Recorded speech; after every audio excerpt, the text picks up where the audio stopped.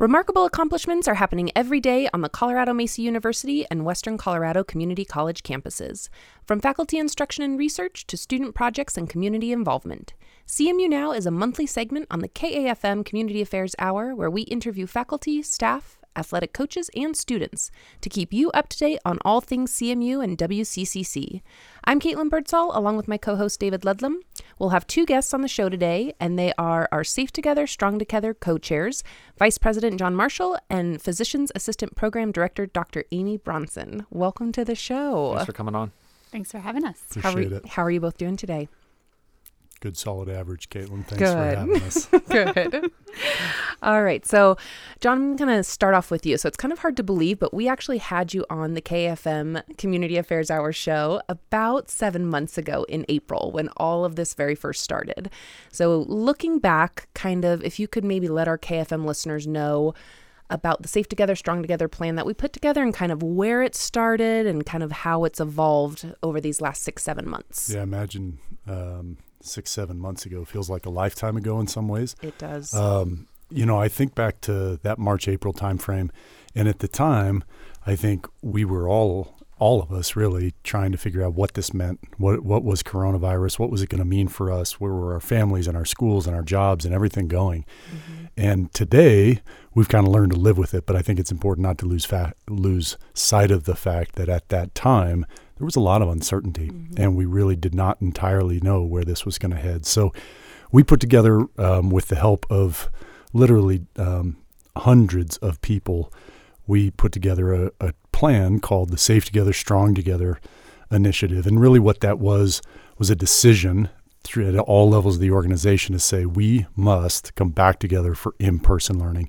It was clear at that time, many of our colleagues, many of our peers around the country had made a determination they were going to go online. We came up with a planning and said, we don't know what the future will look like, but we know that we're going to do it together. And we know that this is something that has to be part of our why. So we leaned into it. We spent the time and effort and engaged literally thousands of man hours from hundreds of people, public health, medical, a variety of folks to think through every element of planning for August. Here we are wrapping up our first semester, and really credit to all the people's hard work that across campus and the community partners, et cetera, who've helped us get here. So, Vice President Marshall, you mentioned that we don't know what the future looks like, and that made me think about, I think, the recent iteration of this plan that is titled "The Future Is Now." Can you tell the listeners a little bit about what this latest phase looks like, why it's called that, and what we're trying to accomplish moving forward with that part of it? Yeah, I mean, progressing through this journey over the last 6 months, at every turn, it seemed like we were saying things like, we don't know what to anticipate. This is, out of an abundance of caution, we're going to try something and those things. Well, we're kind of past that point. And the reality is we've now navigated an entire semester of, all of it, right? Operating a library, operating athletics, operating dining facilities and housing and classrooms and labs and all the things that put a university really together, just all the complicated endeavors. And so for us, I think it is this pivot to, we've done it now, and frankly, we've done it fairly well. Now, how do we take that? We optimize it? Do we improve it? Do we refine it? And really lean into this next element of what spring semester and the future of our work looks like. And I know when you say we, there's a particular area where Dr. Bronson really focused early on, which was the assimilation of community partners, specifically medical experts. And Dr. Bronson, can you kind of talk to us about the medical experts that were part of the team early on and where they are today? And maybe even beyond them supporting us, what are we doing to support them in turn? Yeah, absolutely. We would not be here today without our partnerships. And, we had not only a medical and health internal advisory team, so some really smart and dedicated health professionals here on our campus who are a part of that. Dr. Reeder, Dr. Lucy Graham, there are so many smart, intelligent people here that really came together to help us with that initial planning. But then it was our external community partners as well. And you think about Grand Junction, we are very lucky to have one of the biggest medical hubs between Salt Lake and Denver. And that is because of our partners with Community Community Hospital, St. Mary's, not only from infection control specialists, but also Mesa County Public Health. And we really do have a really strong health department who has really walked through this entire process with us. And without the support of those community partners, we wouldn't be here today. They have done the training that has allowed us to be able to deputize contact tracing teams here on our campus.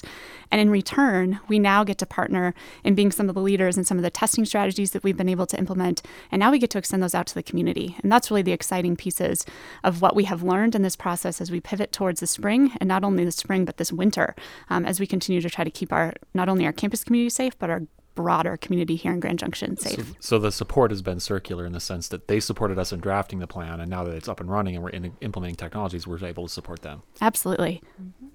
Well, you are listening to CMU Now on KAFM Community Affairs, and our guests today are Safe Together, Strong Together co-chairs, Vice President John Marshall, and Physician's Assistant Program Director Dr. Amy Bronson. So I know for me, one of the really interesting parts of everything that's been happening with the pandemic here on campus and our response to it is seeing all of the really,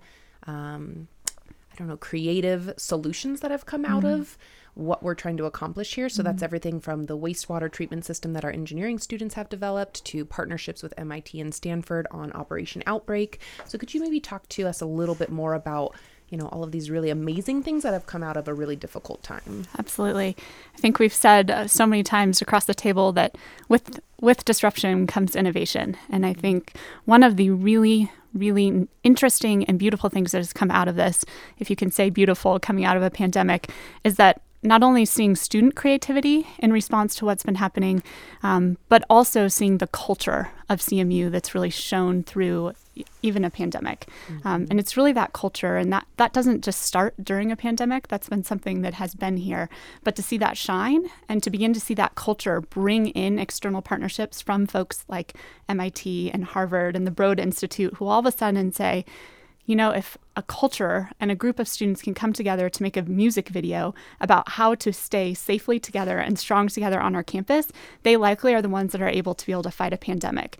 And to be able to have folks come on board because they see that culture and the energy around wanting to do something different and wanting to do it in a way that's innovative is really some of the coolest things that I think we've seen come together across campus. Yeah, I would definitely say, even just as you're walking around here on campus, it always amazes me how much our students have really taken this on. They're wearing their masks, they're keeping their social distance, they're, spread out on campus. I even saw the other day walking by, there was a girl who was talking up to a couple friends in a different residence hall, and she didn't live in that one, so she couldn't go in it, but they figured out a way to still hang out and talk to each other. But it's been really incredible to see how our students have taken this on and really ran with it and helped us be successful. Absolutely. And we're seeing leaders really grow and shine in their ability to be able to take, their group or their Mavly or that Maverick family unit that we have here on campus and really say, this is important to us.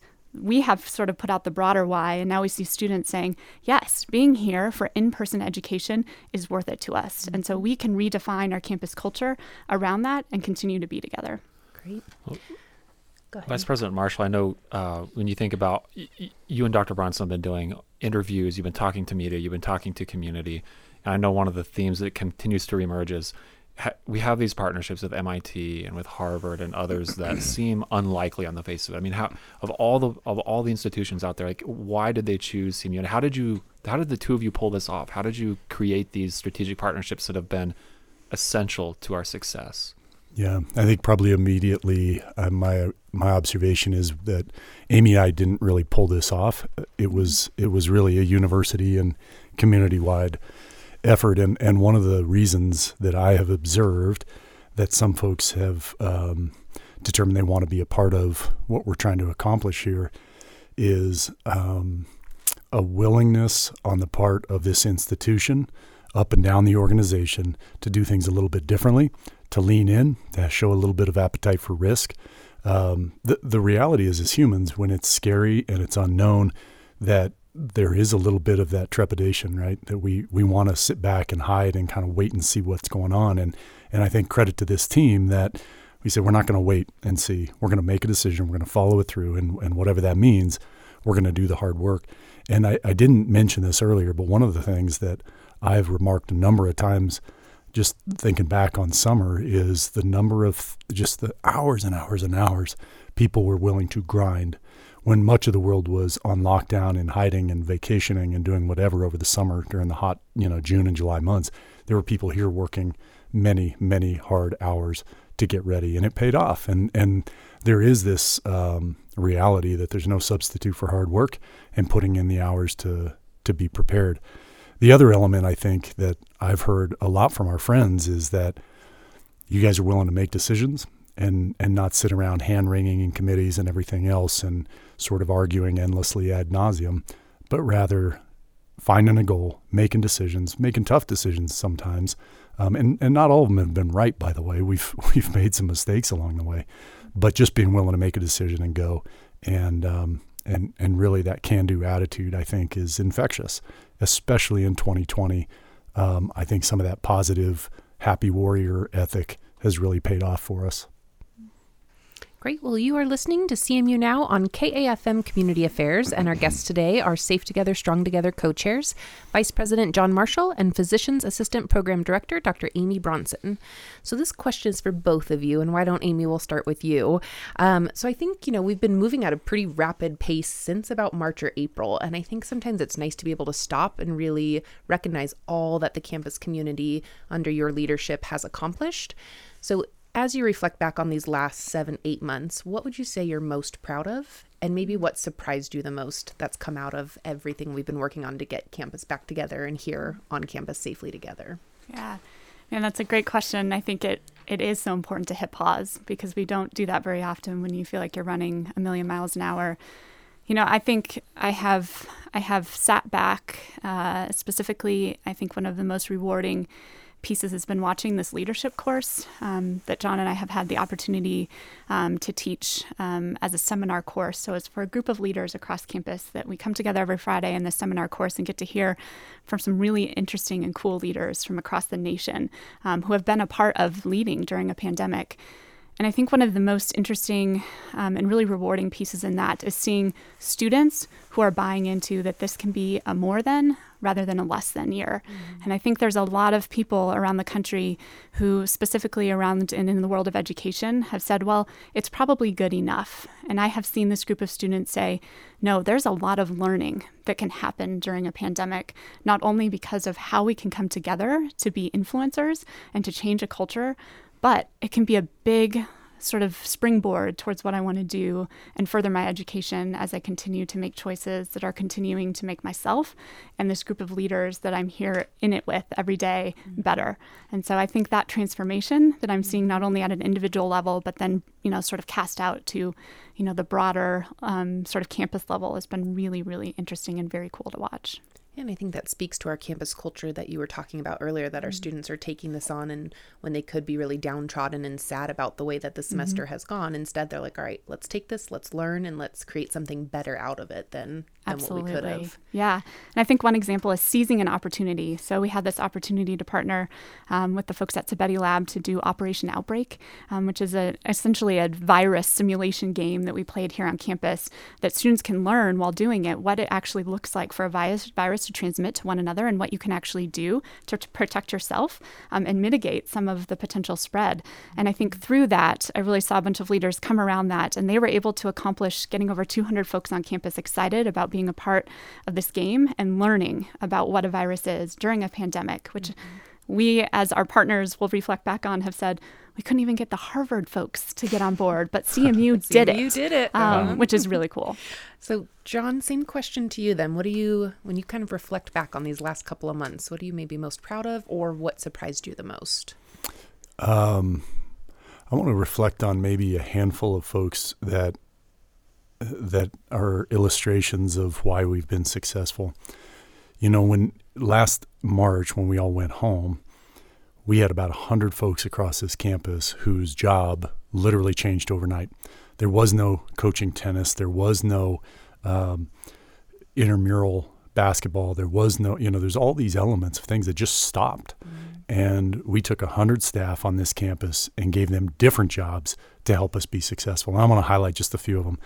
Emma Lienerman, whose day job was in alumni engagement, is all of a sudden in charge of a mass testing facility that, to state the obvious, we've never run before.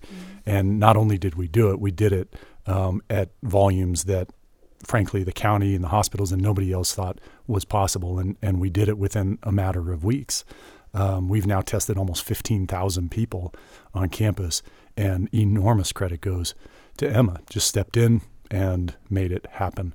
You know, I think of Michael Hughes. He's assistant director of the Campus Recreation Center in his day job. Well, come July, he gets redeployed. And since that time, he's led a team, Dr. Kristen Human and others, where they've literally done thousands of contact traces that have helped keep our campus safe and prevented outbreaks. I think of Dr. Carrie Schultes and Dr. Kelly Bevel and Dr. Kyle McQuaid and Dr. Megan Sherbino and others who, have day jobs. These are professors, and they stopped what they were doing. They helped us stand up an RT lamp assay, which is a fancy way of saying a rapid saliva screening, where we learn in hours, not days, what those results are. We see Carrie Schultes with her students go build out this wastewater monitoring system that has prevented many, many outbreaks in these residence halls. It's now among the safest places in Grand Junction as we're watching the virus run in the community. And we know in real time, because of the work of Carrie and her team, what's happening in each of our residence halls. And I reflect on those things, and I think that's the kind of team I want to be a part of. People figuring out ways to step out of their comfort zone. I don't know anything about mass testing. I don't know anything about wastewater, and step in and say, doesn't matter. All hands on deck. These are smart, talented, innovative people. They stepped in, they figured it out. And that, to me, that's a symptom of a really healthy organization. Mm-hmm. So I've heard both of you talk a lot about humility and approaching this entire process and initiative with humility, knowing that there's a lot of uncertainties and variables. So you're probably going to be overly humble here, but when you step back and outside of the process and look at what you've accomplished, there's some unlikely, say quasi-miraculous things. You just described a few of them. How much of that is, maybe predicated on the fact that this campaign, this initiative, this planning process began with the President Foster, and a virtue or a value prospect rather than operations? And has that helped carry you through the idea that this is based on a value prospect, a moral obligation, I think you said? Yeah, Dr. Bronson, you want to lead? Yeah, absolutely. I think early on, being able to answer the why of why are we coming back here? Why in-person education? And I think that rally call has given everyone something to look at when things felt hard, when the unknowns and the uncertainties felt overwhelming. You could look at that and say, it's because of the in-person education, because of the transformational education that we do here well at CMU, that we can continue to do well with some strategies in place to allow for that to happen. And is the moral imperative that the President laid out on the initial phases? I mean, do you still see that now that we've been doing it for a while? Will it carry through to the future as now phase? Is it still an important part of the two of you in your planning? I want to go back to Caitlin's question about what are some of those things that we're most proud of, because I talked a lot about some of the hows, but a few weeks back we had our first football game, okay, and there were sparse attendance, for obvious reasons. We couldn't have a lot of folks. But after that game, there was a celebration in the end zone between our football team and our marching band, and there was a moment there of just pure joy. I mean, just pure elation. And those are kids who, if you rewind over the last several months, really have had kind of a tough year. I mean, everybody has, but I think as a parent, you look at your kids and you think, I want something better for them. And to watch those students that were core to our why get to experience that level of joy, to be able to safely come back and pursue their dreams. I think of the leadership class, and there's these examples, these moments that have illustrated our why in such a way that really is hard to put words to. But I think those whys is really that's what allows us to power through and do the work and to grind and really remember why we're doing. Not everybody gets to wake up and do something that is meaningful, that's changing lives, that, they really hit the pillow that night knowing they made a difference. And I mean, my goodness, how lucky are we that we get to be part of that? Well, you are listening to CMU Now on KFM Community Affairs, and our guests today are Safe Together, Strong Together co-chairs, Vice President John Marshall and Physician's Assistant Program Director, Dr. Amy Bronson. So I think, as all of us are dealing with the pandemic on a personal level as well as on a professional level, it's hard sometimes not to get caught up in when you're thinking about the future and the uncertainty being really nervous or anxious or almost negative, where, it's always all the news that you're coming in is constantly this negative barrage that we're all getting. So what maybe is making you excited about the future for the spring semester and beyond that? What gets you going and makes you excited? You want to take this one first, John? Sure. I the antidote to anxiety is more information and more education, right? And so if you think about it, we've got a small community of 10,000 here who we have shown each other we can do this. We now have the confidence that we can do this. We've spent the time and energy to educate ourselves, to educate our students. We've all leaned into this. And I think for me, what's exciting and optimistic is we can do hard things. Right? We can do hard things if we are committed to it. And I think we've demonstrated that. So to me, that, again, what does that look like? I think to me, that looks like an organization that has resilience and that you want to be a part of. And momentum begets momentum. Mm-hmm. So you're going to look around this country and there's a whole lot of universities and other organizations that have, frankly, withered in this experience. And I look at CMU and we are thriving. And I think that to me is incredibly hope inspiring and gets my eyes pretty squarely painted on the future. Mm-hmm. Talking about hope inspiring, tell us about Dr. Sabetti. I mean, I think everybody knows she's a former Time Magazine Person of the Year. She's done some groundbreaking world-class research all over the world, but she's doing some stuff with us. And she was referenced, but tell us about that relationship. Tell us about her. Yeah, absolutely. Yeah, and Dr. Sabetti, John and I have talked about a couple of times. If you want to feel bad about yourself, you should probably just go up and look at Dr. Sabetti's bio.